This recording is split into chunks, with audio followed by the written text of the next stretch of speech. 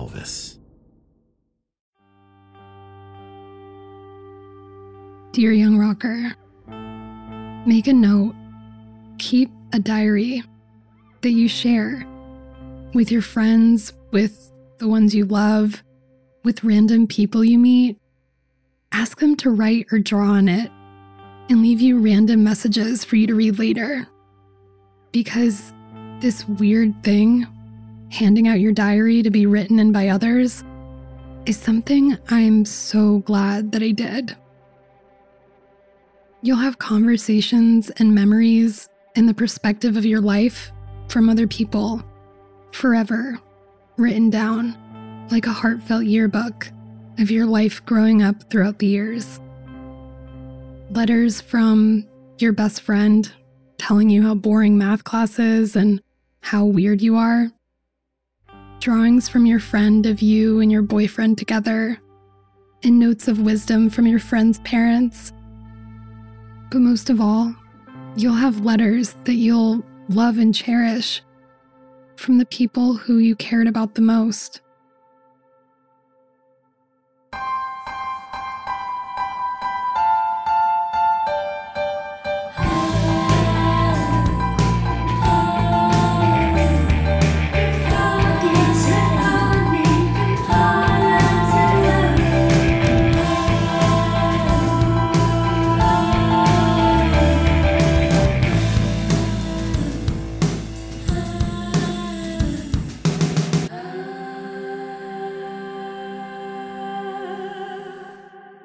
Dear Young Rocker. It was late in the winter, now almost 2014, and my head was feeling what I thought was clearer than ever. I was now falling in love with Nate, falling in love for what felt like the first time in years. I had gotten back into school and started working a few jobs. I started trying out all the things I wanted to do again and decided what felt like me, the new me. Like when you're 16 and you get to go to a new school and pick out all of your own electives or get your first job or fall in love for the first time.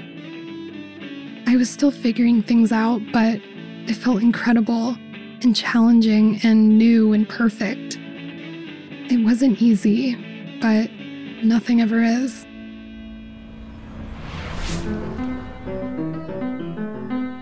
It was the fall of 2005, the first semester of my sophomore year, and I was finally settling in before starting my third high school. I'd spent the summer playing shows, going on my first real date, getting my first kiss, and breaking up with my first summer fling. I cut off all my hair again and started writing more music than ever. The experiences I was now having were inspiring new batches of music. Times with new friends from other high schools late at night, in the backyards, catching fireflies like we were still kids. Innocent times with boys and cars who lived in other zip codes. Driving down 2-lane roads at night, or double dating with new friends tagging along to the movies. I finally started to feel like things were falling into place for me here. It was the first time I started hanging out and having what felt like normal social teenage experiences. I had spent the summer meeting more online friends and finally hanging out in real life. Even though I was having the time of my life, the loneliness never fully went away. I was back in a more lively suburban town that had multiple venues and was close enough to Atlanta to play shows downtown. My loneliness, still there, now sat in the back seat as I went out more frequently to shows trying to ignore it. I would sometimes manage to successfully leave it behind, locked in the back passenger seat, but we'd lock eyes as I quickly exited the car and watched as my mother drove away with it off into the distance. Bye, Mom. Find your own ride home, and don't forget to be home early. You have to babysit your brother tomorrow while I'm at work. I was dropped off in the venue parking lot. This time, I had planned my ride home far in advance. I wasn't going to be sleeping in any parking lots in the snow again. That was for sure. A month before they were even selling tickets, I asked a boy named Shane if he would drive me home. Shane and I met after John Hursley, the boy I'd had a crush on since the 5th grade, unexpectedly didn't attend a show I thought he would be at. I sat crying on the curb in the parking lot of the venue, holding the mix CD that I planned on giving him, finally professing my 3-year-long crush to him. In a funny attempt to make me feel better, Anna had pulled the first cute boy she could find in the parking lot by the arm and dragged him to me. This is my friend Nadia. Hey. Since then, Shane and I had spent the last 2 years talking on the phone every few nights, and I shared my first recordings with him over AIM. Oh, that's what your music sounds like? Thought it was a rare Mira demo or something. Wow. Once the opening band got started, Shane and his friends said they were going to run down the street to his place, then come back to catch the last band. Not wanting to get stranded alone at the venue, I tagged along. You guys promise we'll come back to catch the last band, and then you'll drive me home, right? Oh yeah, of course. We're just gonna go chill at my house down the road for a bit and pick up my friend, and then we'll come right back. He folded down a tiny seat in the back of a pickup truck and motioned me to hop in. But his place wasn't just down the street. We got on the highway, they rolled the windows down, and the hardcore scene-looking boy who was driving put on Death Cab for Cutie's new album. Marching Bands of Manhattan started playing. We got on the highway, and anxiety started filling my body. The city lights in front of us drew me in like a moth. I had never gone somewhere I didn't mean to go. The anxiety and uncertainty started to consume me. I concentrated on my breathing and pushed all of the anxiety from my lungs back out into the air, to be carried out into the wind and exit through the car's windows. I couldn't control the fact that I didn't know where we were going or how far away we were now. I had to just surrender. So for the first time, I just let go. I guess I didn't know where Shane actually lived, despite talking on the phone for the last few years and running into each other at shows. I thought he only lived a few minutes from me. We got to the house and immediately everyone except me started drinking. Within 30 minutes, even though there were only 5 of us, everyone was a type of wasted I had only ever seen in old 80s Brat Pack movies. Boys were passing out, throwing up in bushes, while another monopolized the guest hall bathroom. Shane took me by the hands. Hey, I want to talk to you. Hey, I really need to get home. I know. We're gonna leave as soon as Jake gets here. I just wanted to tell you. He was now starting to hiccup. He was so drunk. And in between the hiccups, he confessed to me. I always wanted to be your first kiss, but I know this isn't how you wanted it, and you deserve so much better. I promise I'll make it up to you, and it'll be perfect. I didn't have the heart to tell him that his drunken confessional wasn't endearing to me at all, and that I had had my first kiss 2 months ago with a redheaded boy named Paul. Paul was in an electronic band. He came over to my house while my mother wasn't home. We met online through a friend after he had said he needed a girl to sing on a Postal Service cover for his electronic band named Butt Cat. I didn't have the heart to tell Shane I had been waiting for the perfect moment to kiss a boy, and I had already had that perfect moment, and this would have never been it. This wasn't love or like or attraction. I didn't find any of this attractive or cute. All I wanted to do was get home. It's been an hour. You said we would leave by now. I have to get home to babysit my brother in the morning. I need to leave. Oh, man, I'm too drunk to drive now.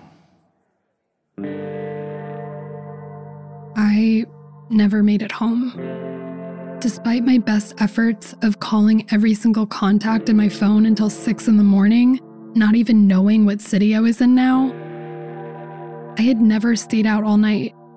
It didn't matter how hard I was trying to get back home.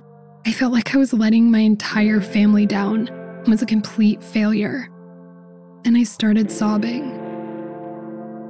I finally got in touch with my college friend Laura, and I told her I would pay her double her babysitting rate, my entire year's savings, to go to my house and watch my brother until I was able to get home. But when she showed up at 5:30 in the morning, my mother sent her home and told her she was throwing me out and that she had parked her car across the street from the venue. She sat watching me for an hour. She watched as I left the show and got into a random car with a random boy. I spent days crashing on random sofas. Eventually, I called my father, who I hadn't spoken to in years.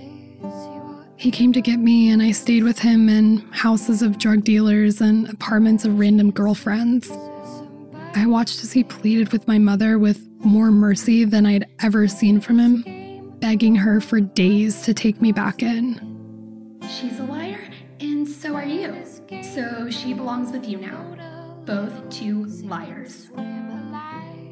She wouldn't even speak to me. Eventually, she caved after my father explained to her that if she didn't take me back, I was going into foster care. I was also going to flunk out of the new school where I had just started.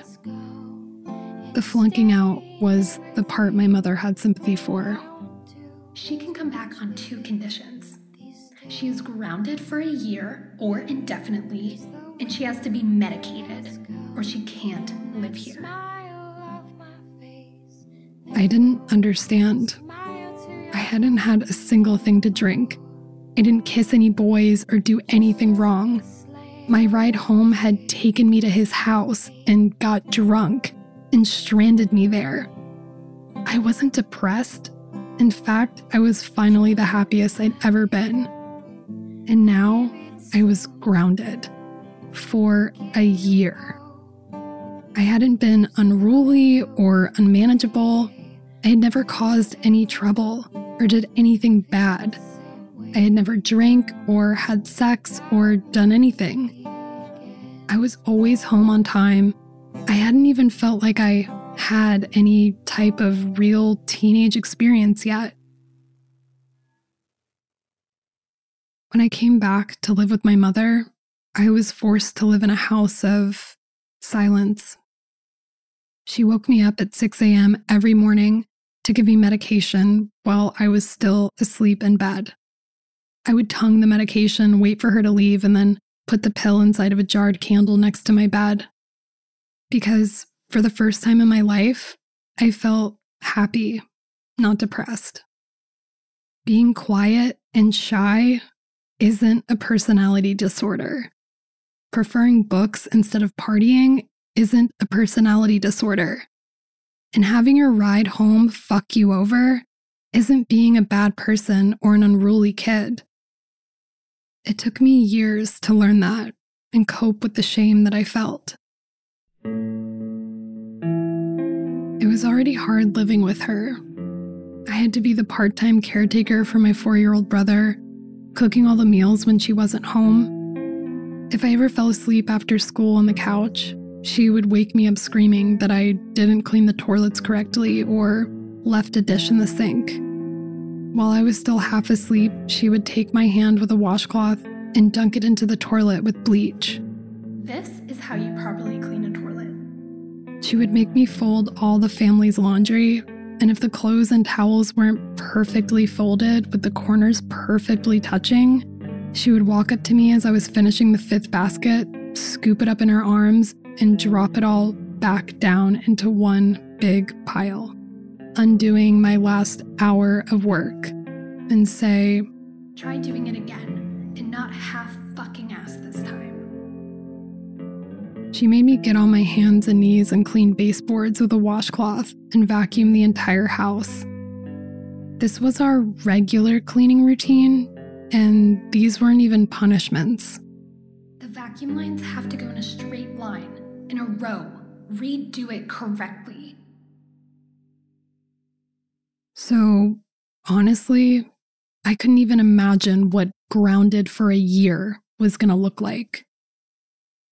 My only form of socialization now during my sophomore year was catching a ride to and from school, a ride that lasted for all of 12 minutes.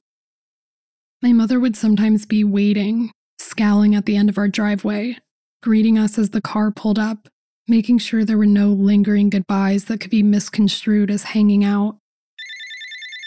And when Shane would call my house repeatedly, my mother would make sure to stand outside of my bedroom door, telling him that I wasn't allowed to talk on the phone and that I was grounded indefinitely. Nope, she's still grounded.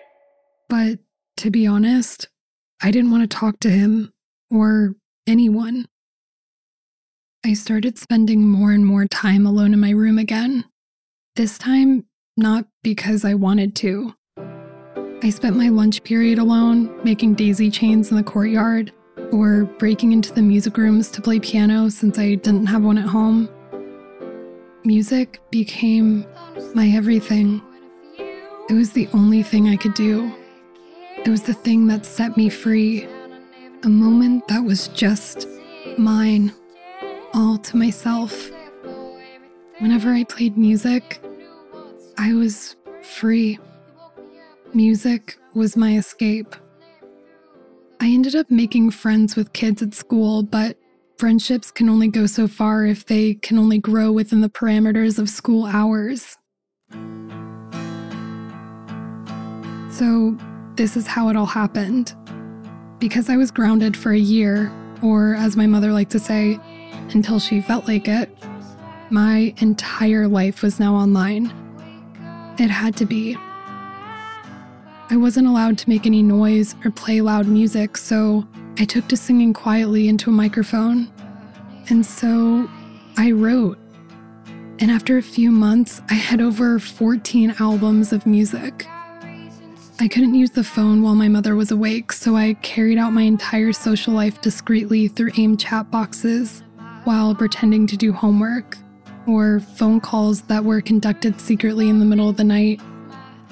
I couldn't make friends in real life or have any band practices. My closest friend became a boy online named Joey. Anna had introduced us through LiveJournal on a forum called Tight Pants Community. She thought we would hit it off, and we did. He was like a twin soul who lived across the country. We'd stay up late at night talking on the phone. We both saw the fragility in life that most children our age didn't. We mourned the lives of strangers we'd never met and people in our lives that had yet to exist. Maybe from the outside it looked melodramatic, but like an animal sensing a storm coming, the books we read and the music we were listening to prepared us for a world we wouldn't have been ready for, had it not been for each other. And the art we were consuming, feeding to one another, it was the kind of symbiotic partnership most people only dream of. Joey went to private school, so I got to read all the books on his summer reading list, and we would discuss them late at night. We listened to the same music and wanted to make music that sounded raw and kind of shitty and lo-fi. We didn't want to make music that sounded pretty or good. We didn't care to make music that sounded like a glossy new industry standard. We wanted to make music like our idols, from K Records, Sarah Records, Elephant Six, and Saddle Creek. We both fantasized about drinking and partying and having fun with kids our own age, but our hearts and minds lied in the pages of books scattered throughout our bedrooms. Creating music and devouring books consumed our entire existence. No one at either of our schools could relate to what we were doing, or reading, or listening to, which isolated us more and made us want to scratch deeper into the itch, hoping to pull out some sort of explanation for how we were feeling. It became cyclical, leading us down a more isolated path, but with each other. One day, Joey had the idea to send me a track to sing on, and we ended up making an entire album together, and we called it You and I Make a Good Team. That's when music started to really take off for me online. I wasn't allowed to leave or go anywhere, so I lived on the internet, making music quietly in my bedroom.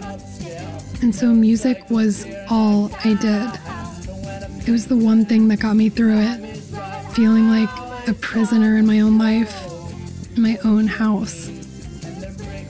Joey had a Fostex MR8 he got in 2003. One of us would start a song and then send it back to the other. Then each of us would keep adding to it until we felt like it was done. The files were huge and it sounded like shit, but we wanted them to. Joey would set up a small mic and sing from across his room to get a faraway room sound.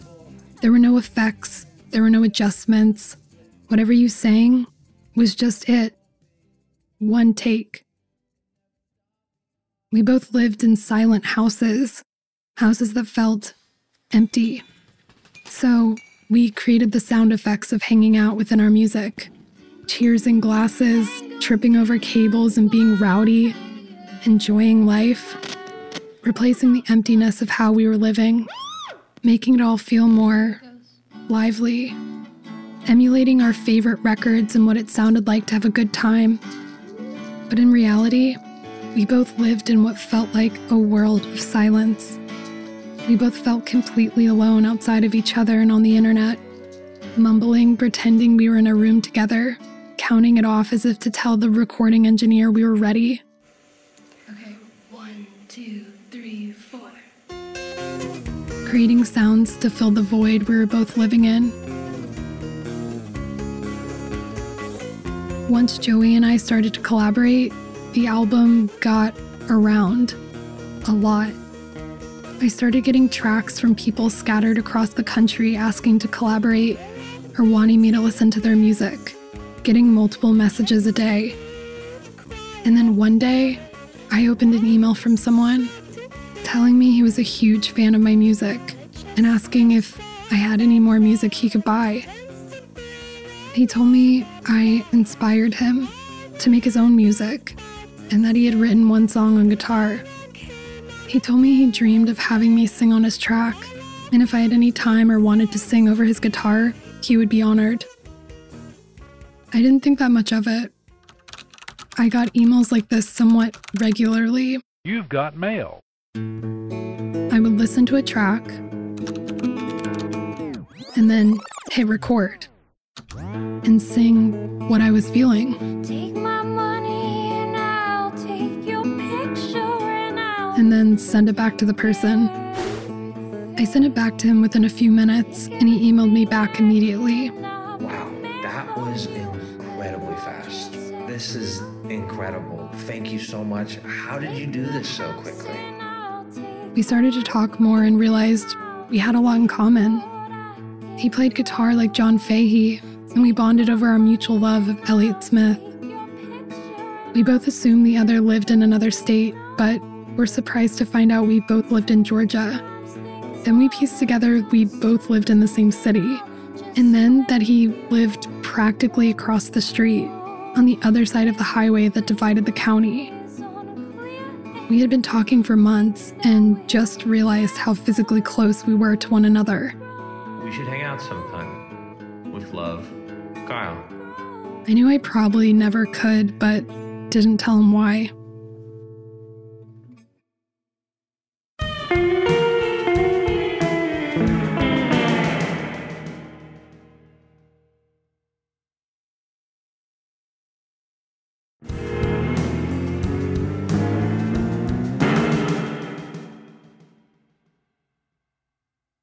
I had made it through the winter, and it was now the end of March.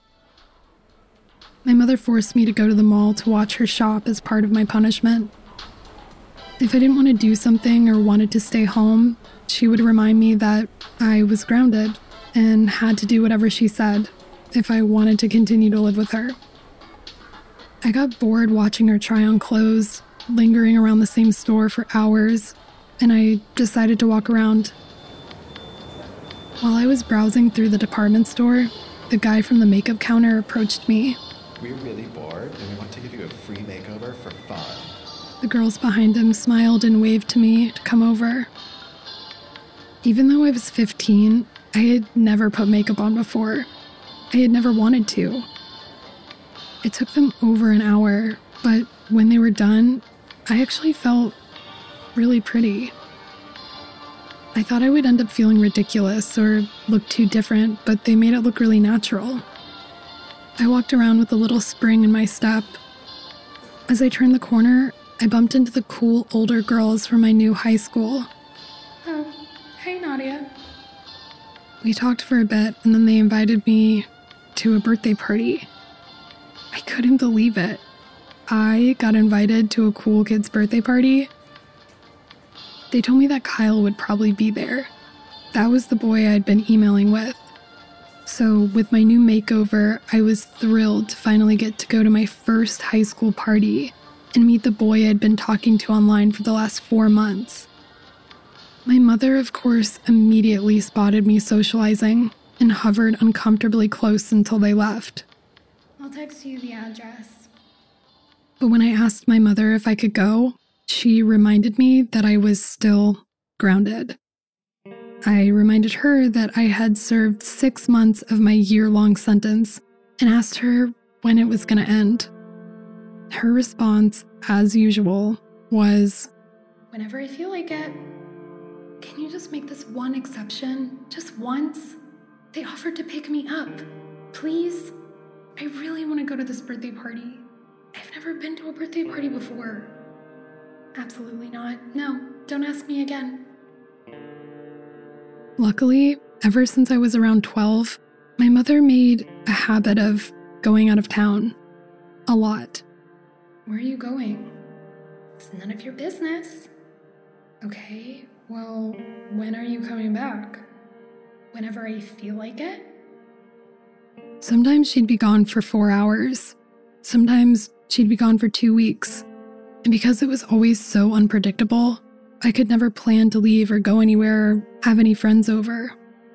She would call the house multiple times in a row or every hour to make sure I wasn't leaving. And if I didn't pick up right away or didn't hear the phone ring, I was grounded. Didn't matter why. She would tell me I was doing something wrong or I was lying and she could feel it and that I was in trouble. I know you're having a party. I can hear people in the background. You're a liar. That's it. I'm coming home right now. But I would just be sitting at home, alone, rewatching old French films or reading books. But every few months, I would risk it all and have a single friend over for a movie or let someone pick me up and we'd hang out at the diner down the street or an old cemetery or playground in the park in the middle of the night. The whole time, I'd be filled with too much anxiety to ever truly enjoy it. It was always too big of a risk, so I mostly did nothing at all, except stay home and make music. Except this one night, April 28th, 2006. Everything kind of lined up. My mom left town and my best friend Ashley, who I met at a show when I was 12 years old, before my year of isolation, was going to spend the night. While I still hadn't made many friends at my new school, I was so excited to finally meet up with friends who I'd spent the last few years talking to online that went to other schools. We stayed out all night just driving around, getting lost in the suburbs, listening to Mogwai with my best friend Chris and his best friend, the dreamy John Hursley. I had fun just doing nothing. The grayness in the air that lingered from my grounding started lifting a little, and for the first time since my grounding 7 months ago, I started to feel like I belonged. I got an email from Kyle asking if he wanted to meet, and I told him yes. knowing my mother would be out for at least the next 24 hours. I decided finally meeting Kyle was worth the risk. I asked Ashley if this stranger, who I didn't even know what he looked like, came over, and if it was weird, could she fake being sick to get him to leave? Yeah, girl, of course.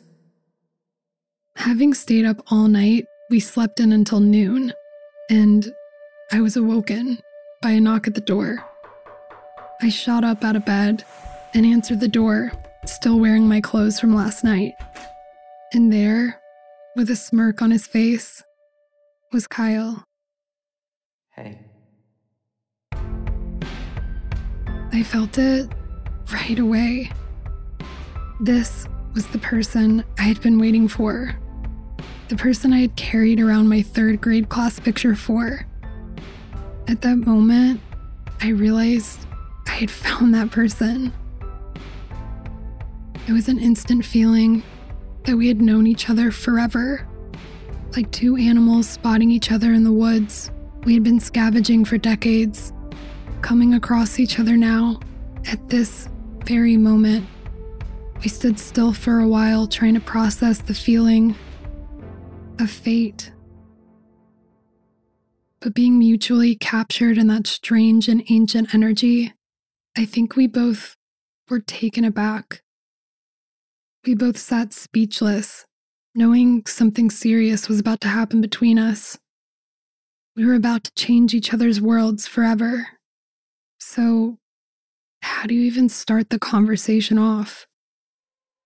Until somehow, the stillness suddenly broke out into a Nerf gun fight. My brother had left his Nerf guns lying around. We started hiding around corners and chasing each other throughout the house. This was our first real conversation, a game of cat and mouse that felt almost endless. Laughter flooded the house, waking Ashley up.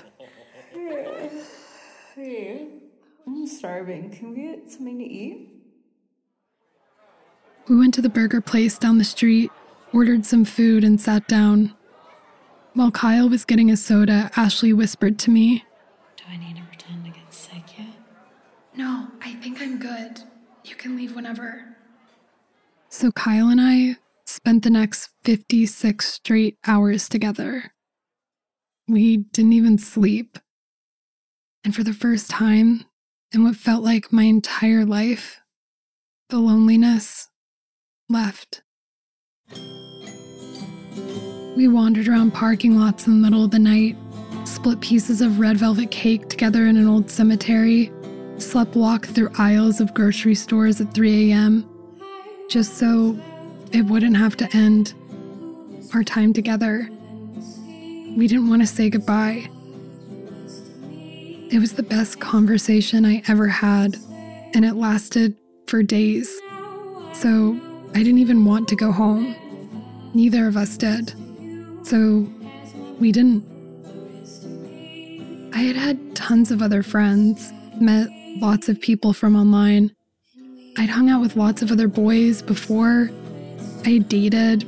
I'd moved around and had other experiences, but nothing felt like this. It was cosmic. It felt like we'd known each other forever, from a past life. This was the person I'd been wanting to meet since I was a kid. We knew what the other was thinking and feeling before we even said it. We had the same type of humor and liked all the same music and books. He also loved Camus and told me the only book of his he hadn't read was The Fall. On Monday evening, he told me he had to leave. I told him my mother would be home any minute, probably pissed that I'd missed my Monday classes. Your music is so incredible. I wish there was a way I could help you make more. Well, I only write music when I'm sad, so... Maybe I'll do something that breaks your heart so badly you write the best record of all time. Then you'll become famous from it. Yeah, that's what I'll do. Maybe I'll date your best friend or something. We both laughed, not realizing the fragments of truth that would eventually manifest from that statement. And then, He left.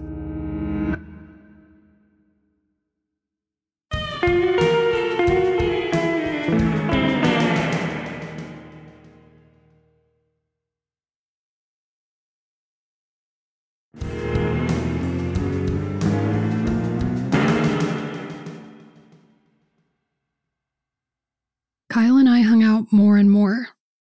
Because he was in college, my mother thought he was a good influence on me, and she allowed us to hang out. Come May, having served 8 months of my 12-month-long grounding prison sentence, my mother started to relax her rules a bit. Only from time to time she would say I was still grounded. I wasn't allowed to do much through those 8 months, but I was allowed to play shows again. And I was allowed to spend time with Kyle. We were each other's best friend. We hung out almost every day. My mother loved him and loved that he had a car and could pick up my little brother from school. He became a part of our family. He brought our family back together. When Kyle was around, we had common ground. It was our shared love for him that brought us together. He taught my little brother how to skateboard and listened to my mother when she vented about her day. And for the first time in my entire life, I didn't feel alone in the world anymore.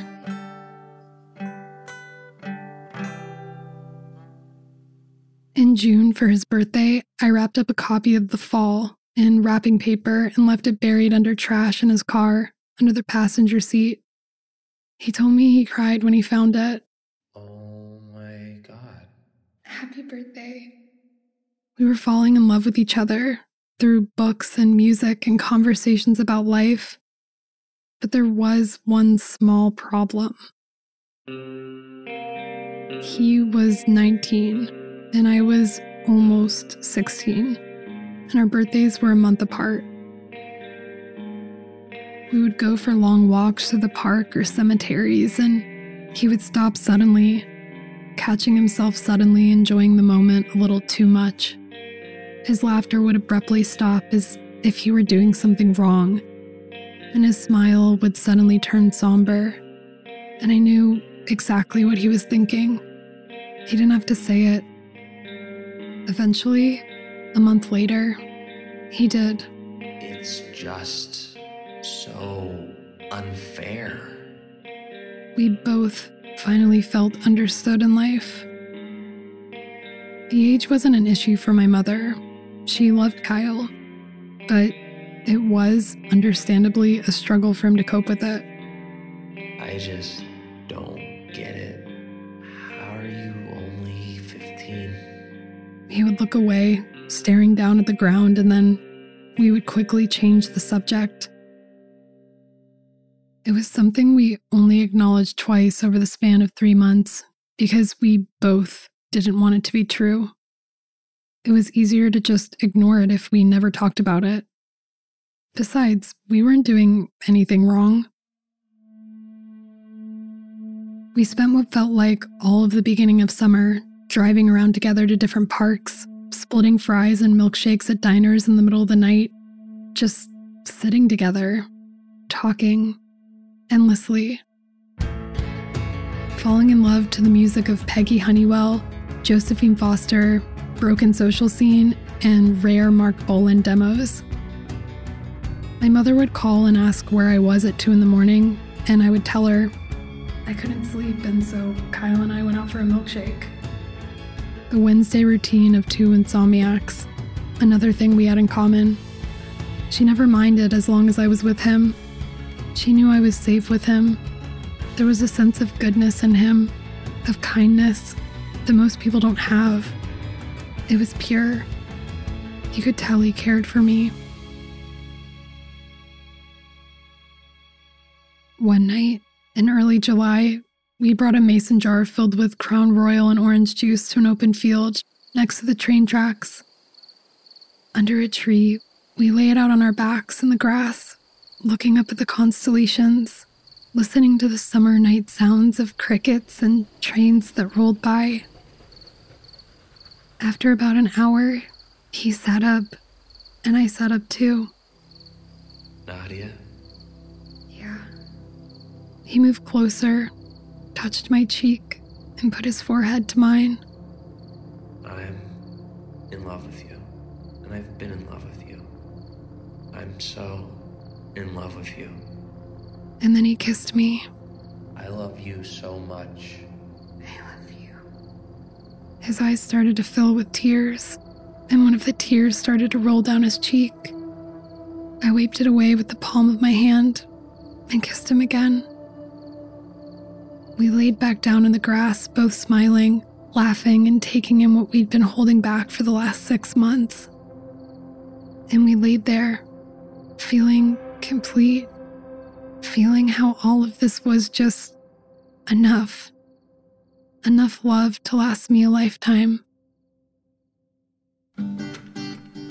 Our bodies full of love and lungs filled with restless summer air. We ran through the fields together back to his car. He drove me home and everything felt perfect.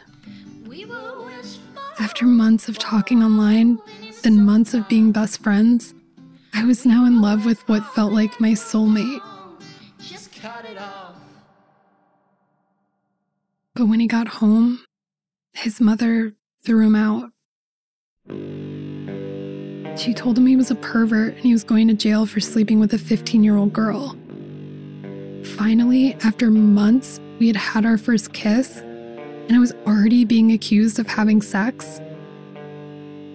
Somehow, his mother got my mother's phone number. Do you know where your daughter is? Yes, she's with Kyle at a sandwich shop down the street. Do you know where your son is? Because he spends most of his time here with us. So I know exactly where they are, always. His mother threw him out, and I got an email from him saying he was scared and he would probably have to move to Montana to go live with his brothers. I couldn't believe it. I was devastated. Our past lives had ebbed and flowed finally back to one another, overlapping in time once again, to now have everything ripped away, cursed to wait another 100 years to be together. But once my mother found out about the situation, she took him in, and we lived out the most perfect summer together. After a few months, he eventually got an apartment near an abandoned port town by a lake. We'd ride our vintage bicycles side by side through the tiny abandoned mill town, over the railroad tracks, down to the lake, and we walk around in the sandy grass, exploring new places together. We spent the summer playing music together, watching old movies, going to antique stores. He showed me his favorite movie, Harold and Maude, and laughed at how I reminded him of both Harold and Maude. Harold, because at 13 I'd wanted my first car to be a hearse, and I had a fascination with death and dark sense of humor. And Maude, because I was eccentric, collected lots of antiques, and was funny at times.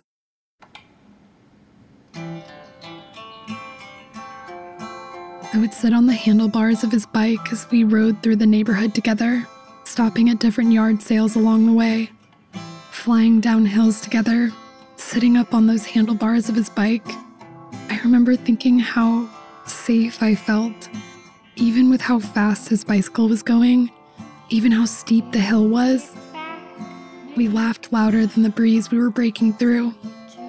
It felt like nothing could ever feel this good or pure. We were never thinking about how at any moment we could crash. Because when you're young and in love for the first time, you're only thinking about how the ride downhill feels, how falling in love feels, never what the work will look like in a few years riding back up that same hill. But for now, Kyle was my song, and this was our summer.